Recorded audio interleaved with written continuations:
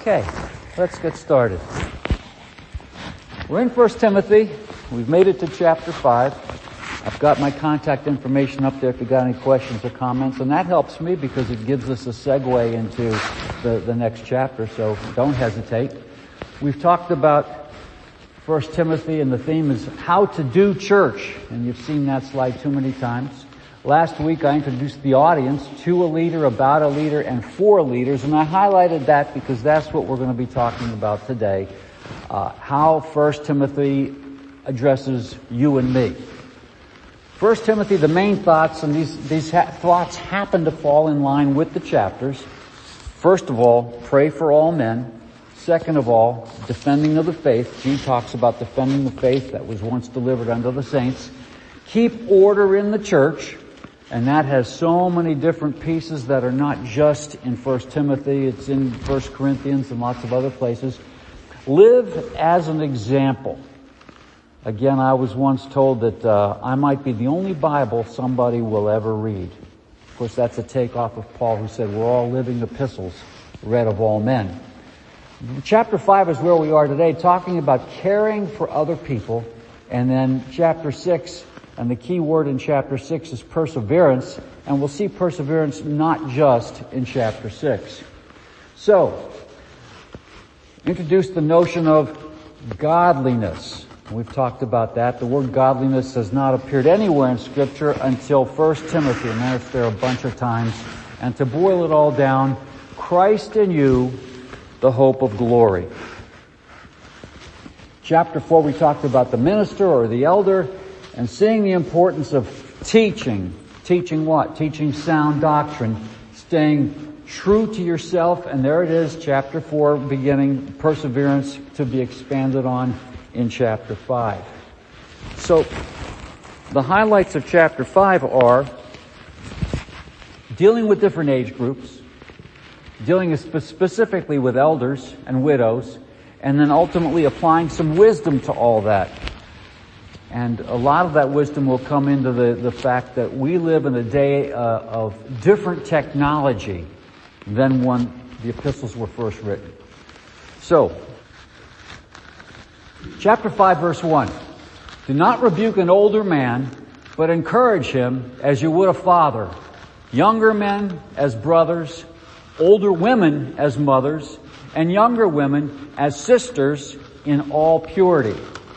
So I don't know if you can see that from where you are, but verse 1 talks about rebuke an older man, and the word that they're using is the same word we use for the office, presbyter. And then down below it talks about how you deal with an older woman. See verse 2? Older women as mothers, presbyter.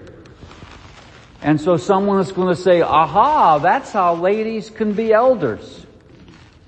But I've said many times, the Bible is true all the time, and so an elderette cannot be the husband of one wife. But we're dealing with older men, older women, younger women as family. Now, I knew a pastor, he used to pastor Nottingham Church, and he would get the people to go like this, right? And he would say, how do your hands feel? Warm. Because of friction. He says if you're going to be close, there's going to be friction. But the difference between two people having friction versus family having friction, family is forever. And we'll deal with that when we get down to the word brothers.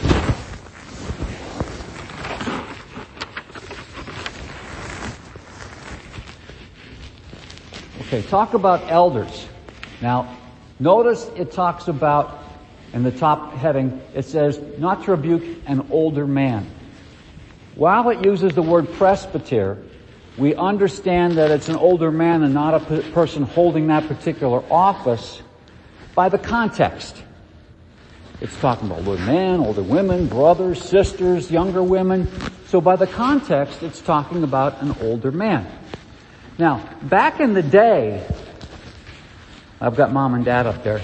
Back in the day, you could sass your dad once. Now, for me to go and to rebuke an older man is just to treat him as you would your dad. Now, I've never had an opportunity to go and correct my dad. But put yourself in that position. You've got to tell your dad something that he could improve on. How would you go to your dad to say I'll use a heavy word, reproof. How would you go to your dad in a reproof situation? Dad, you're all wrong. With respect. That's exactly right. With respect. Okay.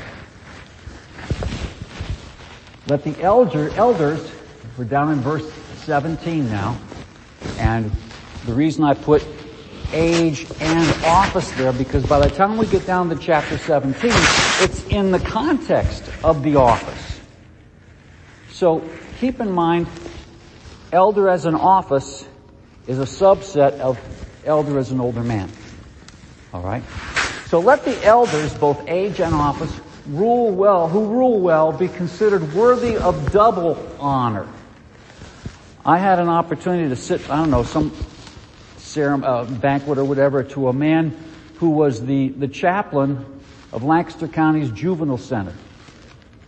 And he said that and he's there for like 20 some years.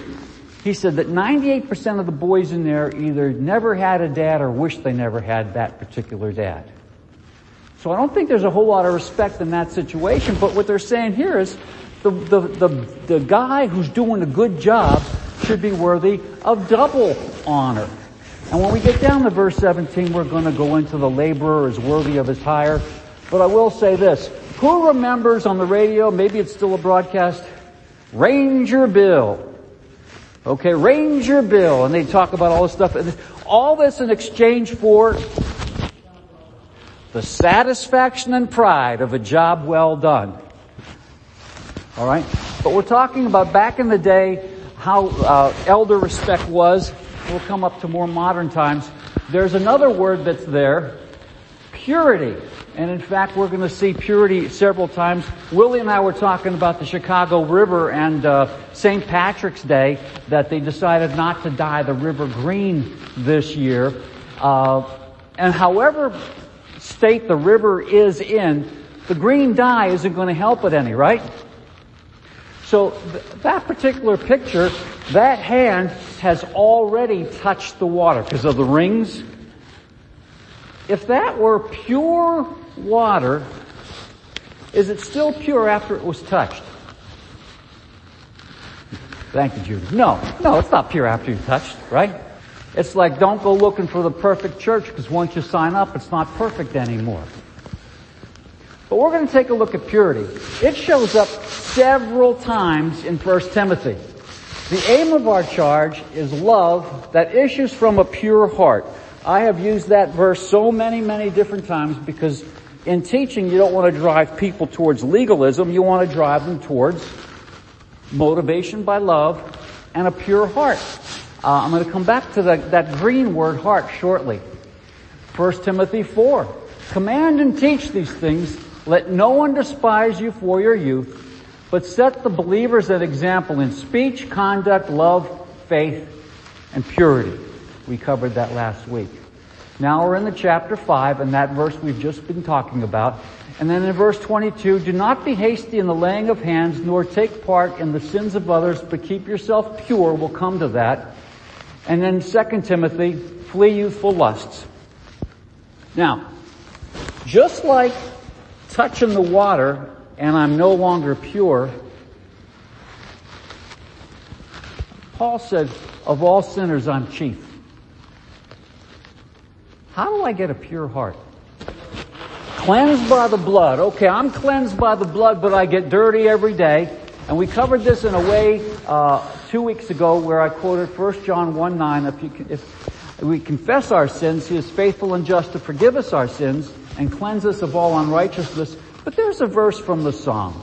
Psalm 51 is David's psalm as he was repenting over his sins involving Bathsheba and Uriah. And he says, create in me a clean heart, O God. Create in me a pure heart and renew a right spirit within me. Chapter. Psalms 139 talks about my secret faults. God knows everything. He's everywhere. So, here we are. We're talking about the relationship of an elder. I said this was written to all of us. Our relationship with everybody else. We've talked about men, women, younger women. I don't know how the kids fit in. I'm sure it's very easy to just extend this thing. But let's take a look at the women's situation. I say to you that everyone who looks at a woman, we're on this notion of purity, okay? I say to you that everyone who looks on a woman with lustful intent has already committed adultery with her in his heart. Job said, I have made a covenant with my eyes. How then could I gaze? King James went a little bit deeper. Think about a virgin. Think about a young woman. Now let's talk about this. I'm supposed to relate to a young lady like she's my sister in purity. And I mentioned this in the tail end of last week. You say, oh, that's disgusting, John. How can you think about that? My sister. And then I'm reminded of David's son's Absalom, whose brother pulled in his sister and raped her. Everyone in this room is capable of all kinds of evil.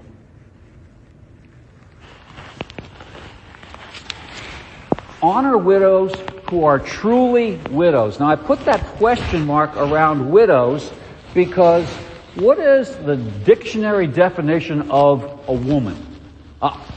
What is the dictionary definition of a woman who lost her husband? Okay, this comes from the dictionary. A widow is a woman whose spouse has died and who has not married again. The English language is changing. There's a language like Latin that's a dead language. It is what it is. The English language is changing. So why do you think I tweaked that definition to say male husband? That's right.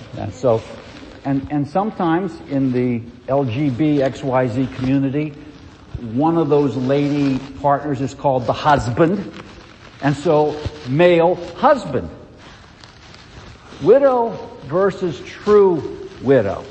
Now, this is in the context of which ladies should the church take on for support. And here's where technology makes a difference, and here's where wisdom comes in. Remember I said we're going to get to that word wisdom. When you think about the attributes of the true widow in the context of support by the church, there's no family to support that person. That person is prayerful. You see all the good things in here. Not indulging. And who remembers J. Vernon McGee? One hand. A couple hands. Okay. He had a real strange voice. And when it came to this conversation, I'm going to try to imitate his voice. He'd say, women that go to cocktail parties are not on our list. Back when abstinence was the rule and not the exception. So not indulging, that's all that the scripture says, so it's up to the wisdom of the elders to decide what does indulging mean. Greater than 60 years old, good works, raised a family, shown hospitality, washed the feet of the saints, and you can read those others yourself, but I want to come back to some of the different bullets. What do you do if a woman is 59 and a half years old and everything else fits? You say come back in 6 months if we're not raptured? No, you don't do that. Okay, here comes the wisdom, right? What if a lady is 95 years old and she never washed somebody's feet? Washing somebody's feet is the most menial task of that day.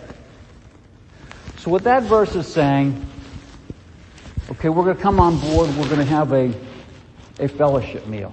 And I'll never forget Jim Herr. I don't know if any of you, I'm a people watcher. Jim Herr would go around and he'd pick up trash and he'd take out the trash bag. he would look for the most menial job that needs to be done, and he would do it. That's what that means. There's a lady in Scripture, her name is Lydia, a seller of purple. She was well-to-do. Was she arrogant throughout her life?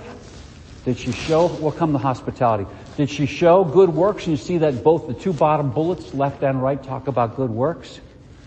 Or was she somebody like a Jim and a Mim, who looked for the most menial things that needed to be done, and they got done?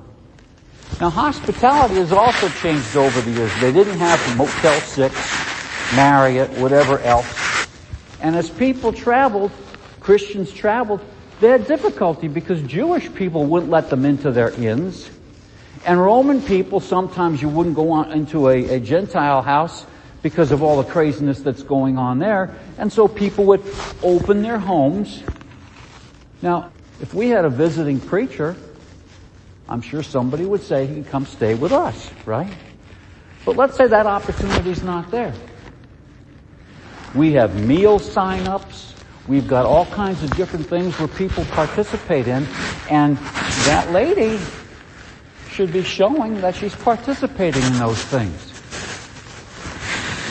Cared for the afflicted, same situation.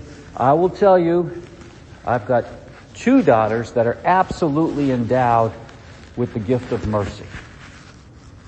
They'll help anybody any way they can. And if you've got the gift of mercy, I'm going to tell you the same thing. Those people are always open to get kicked in the teeth. That's just the way it is. Devoted herself to every good work.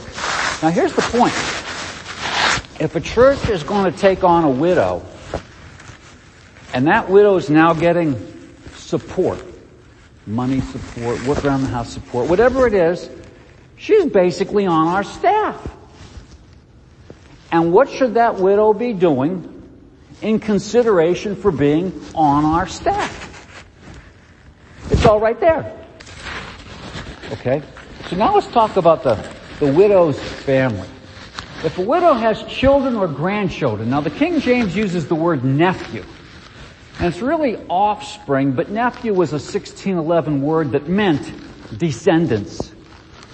If a widow has children or grandchildren, let them first learn to show godliness to their own household and to make some return to their parents, for this is pleasing in the sight of God. Now it's going to be interesting between that verse and I think it's verse 13 that starts putting some disclaimers on there.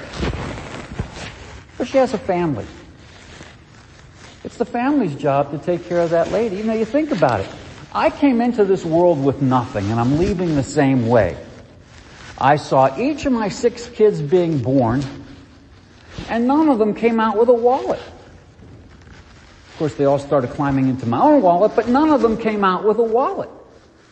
Job said, "Naked came I into the world, naked I'll return thither. The Lord hath given, and He's taken away. Blessed be the name of the Lord." So, if there are kids there, and Job obviously took care of his kids, he had 10 of them, they were adults, and he even sacrificed for them, praying for the kids in case they were unclean. So, sad to say, we don't see the kids coming around. Well, the kids were dead. We don't see Mrs. Job coming around anymore after she said, "Why don't you just curse God and die?" Just all those other guys, they were really helpful. But if there are kids around, they should be supporting. Now, a gray head is a crown of glory. I've seen guys with this on their t-shirts. Be kind to your children, they pick your nursing home. Now, you all know my dad was a funeral director. In my younger years, we would go a few times to hospitals to pick up older people. But by the time I was moving out of the house, we would go to the hospital all the time to pick up people. The difference is, and it's not insurance or anything else like that, the difference is in the olden days, people would want to die surrounded by their families. They're not worried about beepers and tubes and everything else like that. So here we are. But if anyone does not provide for his relatives, and especially for members of his household, He has denied the faith and is worse than an unbeliever. King James says worse than an infidel. That's sort of the Muslims have taken over that word. But worse than an unbeliever. Now that's in the context of taking care of mom or grandmom. But it also applies to my immediate family. And it applies to my extended family. Now, if I've got some freeloader, I don't have a second brother, so I'll just talk about my second brother, okay? If my second brother decides that he's going to just be a freeloader, what's my responsibility? Too bad for you. Now, if he happens to be disabled, or he's between jobs, or something like that, my responsibility is to help. Dave, you've helped.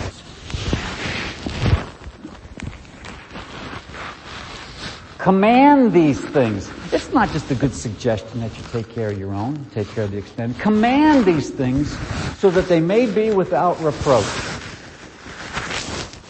Widows less than 60 years old, I mentioned that. If they're 59 and a half or whatever, we got to use our wisdom. For when their passions draw them away from Christ, they desire to marry, and so incur condemnation for having abandoned their former faith. Now,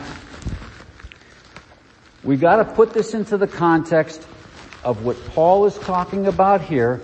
A widow, a lady who's lost her husband, and looking forward to the return of Jesus Christ. Now, I can imagine a lady who's lost her husband would say, I could never love another man. I just can't imagine doing something like that. I'm just going to stay the way I am.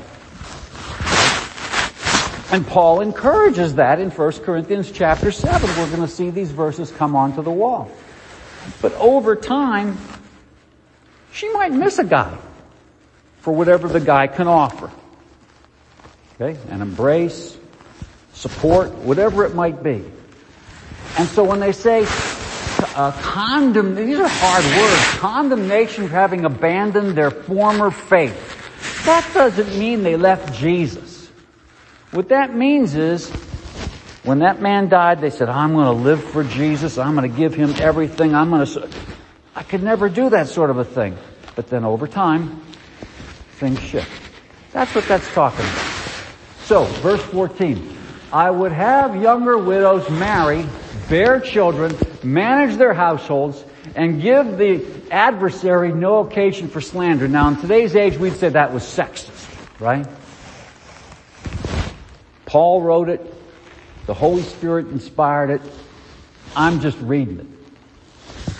Now, Paul says this in chapter 7. And the reason he's saying this is he was expecting Jesus to come back during his lifetime. That doesn't change things for me because I'm expecting Jesus to come back in my lifetime too.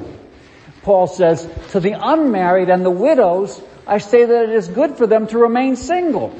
So here you have the top verse that's talking about I'm going to encourage them to get remarried. And here you have the bottom verse that says I encourage them to be single just as I, Paul, am. But if they cannot exercise self-control, they should marry, for it is better to marry than to burn with passion. So imagine a lady, she doesn't have an ulterior motive because she's less than 60, she's not getting any money from the church.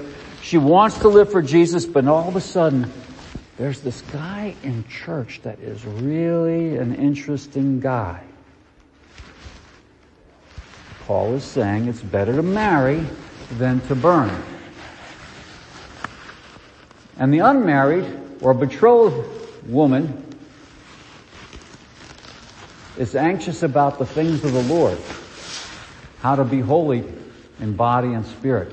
But the married woman is anxious about worldly things, how to please her husband.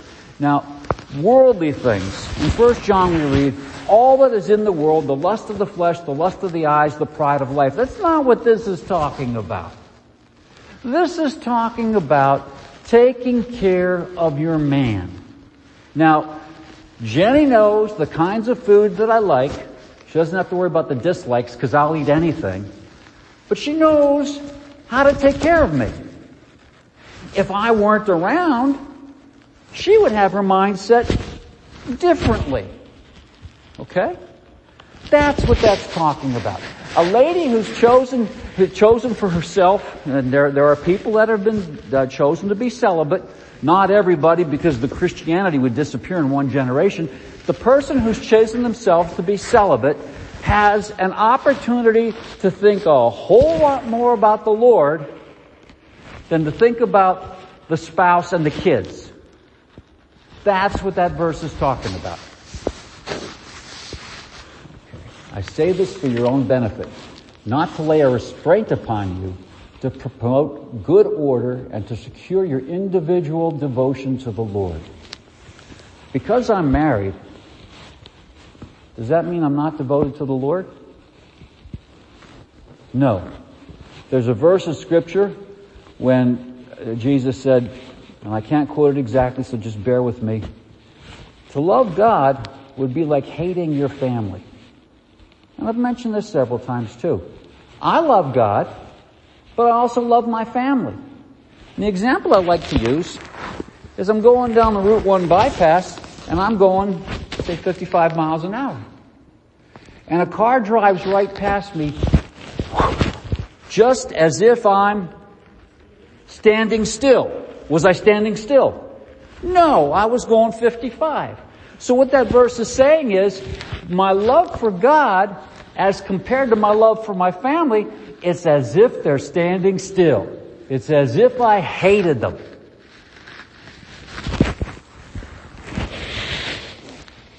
Elders. So we've just come through a discussion of verse 1 talks about older men, older women, younger men, younger women. Then we got into widows, younger widows. And now we're shifting gears and talking about the office of elders. And how do I know it's the office of the elders? When they say, do not be hasty in laying on of hands, that doesn't mean I'm going to lay my hands on Sean and smack her on the face. That's not what it's talking about. It's talking about ordination. Laying on of hands. Now, in reality, the only thing you're doing in ordination is putting some germs on somebody's head.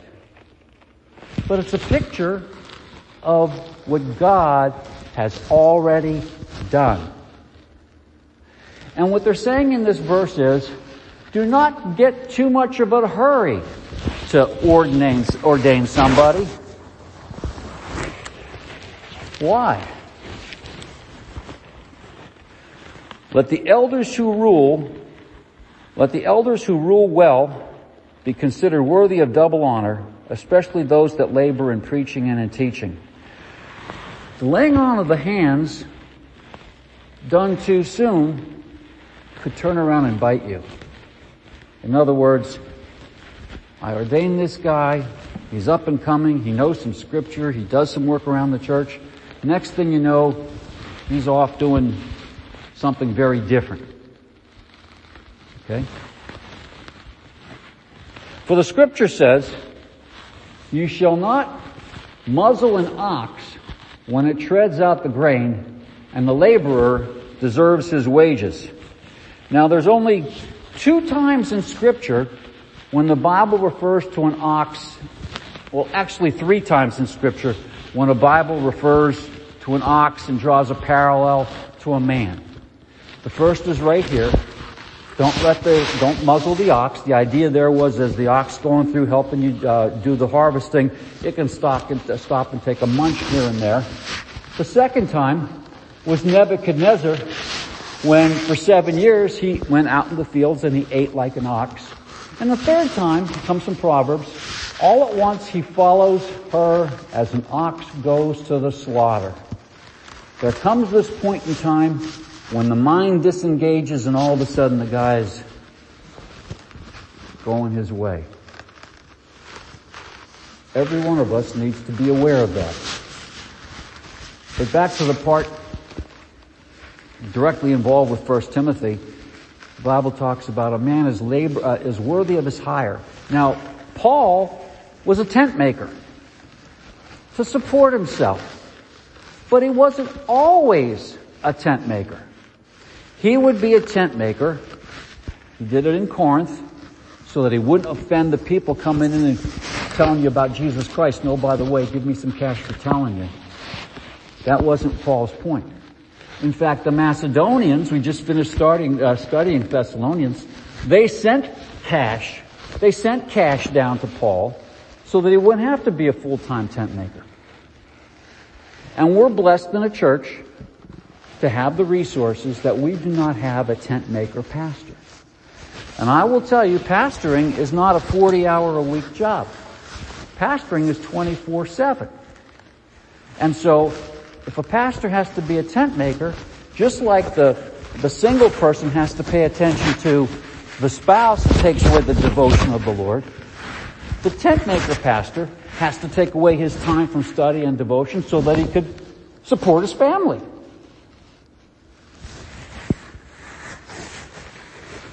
Rebuking an officer. Keep in mind that this is in that context of officers. Do not admit a charge against an elder except at the evidence of 2 or 3 witnesses. Now, the first verse talked about approaching an older man as your father. And if I see something in Willie, you get your turn next. If I see something in Willie that I need to talk to him about, I don't need to share what I saw with Les so that we can go to Willie. There's an escalation over there in Matthew's gospel, but I could come to Willie with respect, like he's my dad, and tell him. On the other hand, if there's an officer of the church, and these things come in degrees, right? If there's an officer in the church that's got a problem, I could take the Willie example and go to him. But if it's not working, I'm supposed to go with witnesses. As for those who persist in sin, rebuke them in the presence of all, so that the rest may stand in fear. Now again, here's where wisdom comes in. Here's the elder board. Somebody is out of line. And the church doesn't need to know that somebody's out of line if the thing can be dealt with as an elder board. Everybody with me? Okay. On the other hand, if it gets out of hand, you need to bring the thing before the church. Now, I heard a story of an assistant pastor who just went AWOL. And the senior pastor brought it to the church, and he said, pray for the family. You don't need to know any of the details. He will not be back. But the wife and kids might show up, and they don't need to answer 10,000 questions.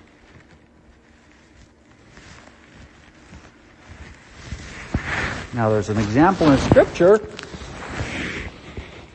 Korah. That comes from Numbers. And he, Moses, said to Korah and all his company, in the morning the Lord will show who he is. So what was Korah trying to do, and what happened? What was Korah trying to do? He was questioning Moses' authority. And then what happened? Well, let God decide. Okay, so how did God choose? The earth opened up. Korah, his family, his beasts, his tent, everything got swallowed up. In the presence of God and of Jesus Christ and of the elect angels, I charge you to keep these rules without prejudicing, doing nothing from partiality. So more about the office of elder. First of all, do not be hasty in the laying of hands, nor take part in the sins of others. In other words, I talked about this guy that was prematurely ordained and then he went out. What if he was ordained somewhere else and we say, yeah, we affirm that, and then he breaks out? That's the second part of that verse is talking about. Nor take part in the sins of others. Keep yourself pure. The sins of some people are conspicuous, going before them to judgment, but the sins of others appear later. Now, if we lived in a big city and I wanted to go carry on, it'd be really easy for me to go carry on. Of course, it is in today's day and age too, because I could take my car and go wherever I want to go. But in the time, okay, there are some things that become conspicuous. There are other things that pop up later. And the other side is also true. There are some good works that are conspicuous, and sooner or later those good works come out. Now in Matthew chapter 7, Jesus said, do your good works, let not your right hand know what your left hand, because otherwise if you're looking for the praise of men, you've already received your reward. I want to come to this last verse right here. No longer drink only water, but use a little wine for the sake of your stomach and your frequent ailments. Now that verse has been misinterpreted so many different ways. And I paid attention to that word pure. And there's that word again. No longer drink only wine. See up above, preceding verse, verse 22. It says, keep yourself pure. What that verse is saying is, Timothy was a teetotaler. He did not drink anything. However, he didn't have an iron stomach like I do. He had stomach infirmities. There was no Pepto-Bismol, there were no Tums, there was no Alka-Seltzer. So what Paul is saying is, use a little wine for your stomach's sake. Pour some of that heavy-duty wine, get that alcohol content, kill the bugs, and you'll still be pure. I'll end with a story about my wife's grandfather. He and I would talk all the time, and this verse came up. I said to him, so, what would you do if the doctor said you're going to have to drink a bottle of beer every day or you're just going to wither away and die? He said, I'd buy a case of beer, go down on my basement, and every day I'd drink the bottle of beer and follow the doctor's orders. And we'll just quit right there.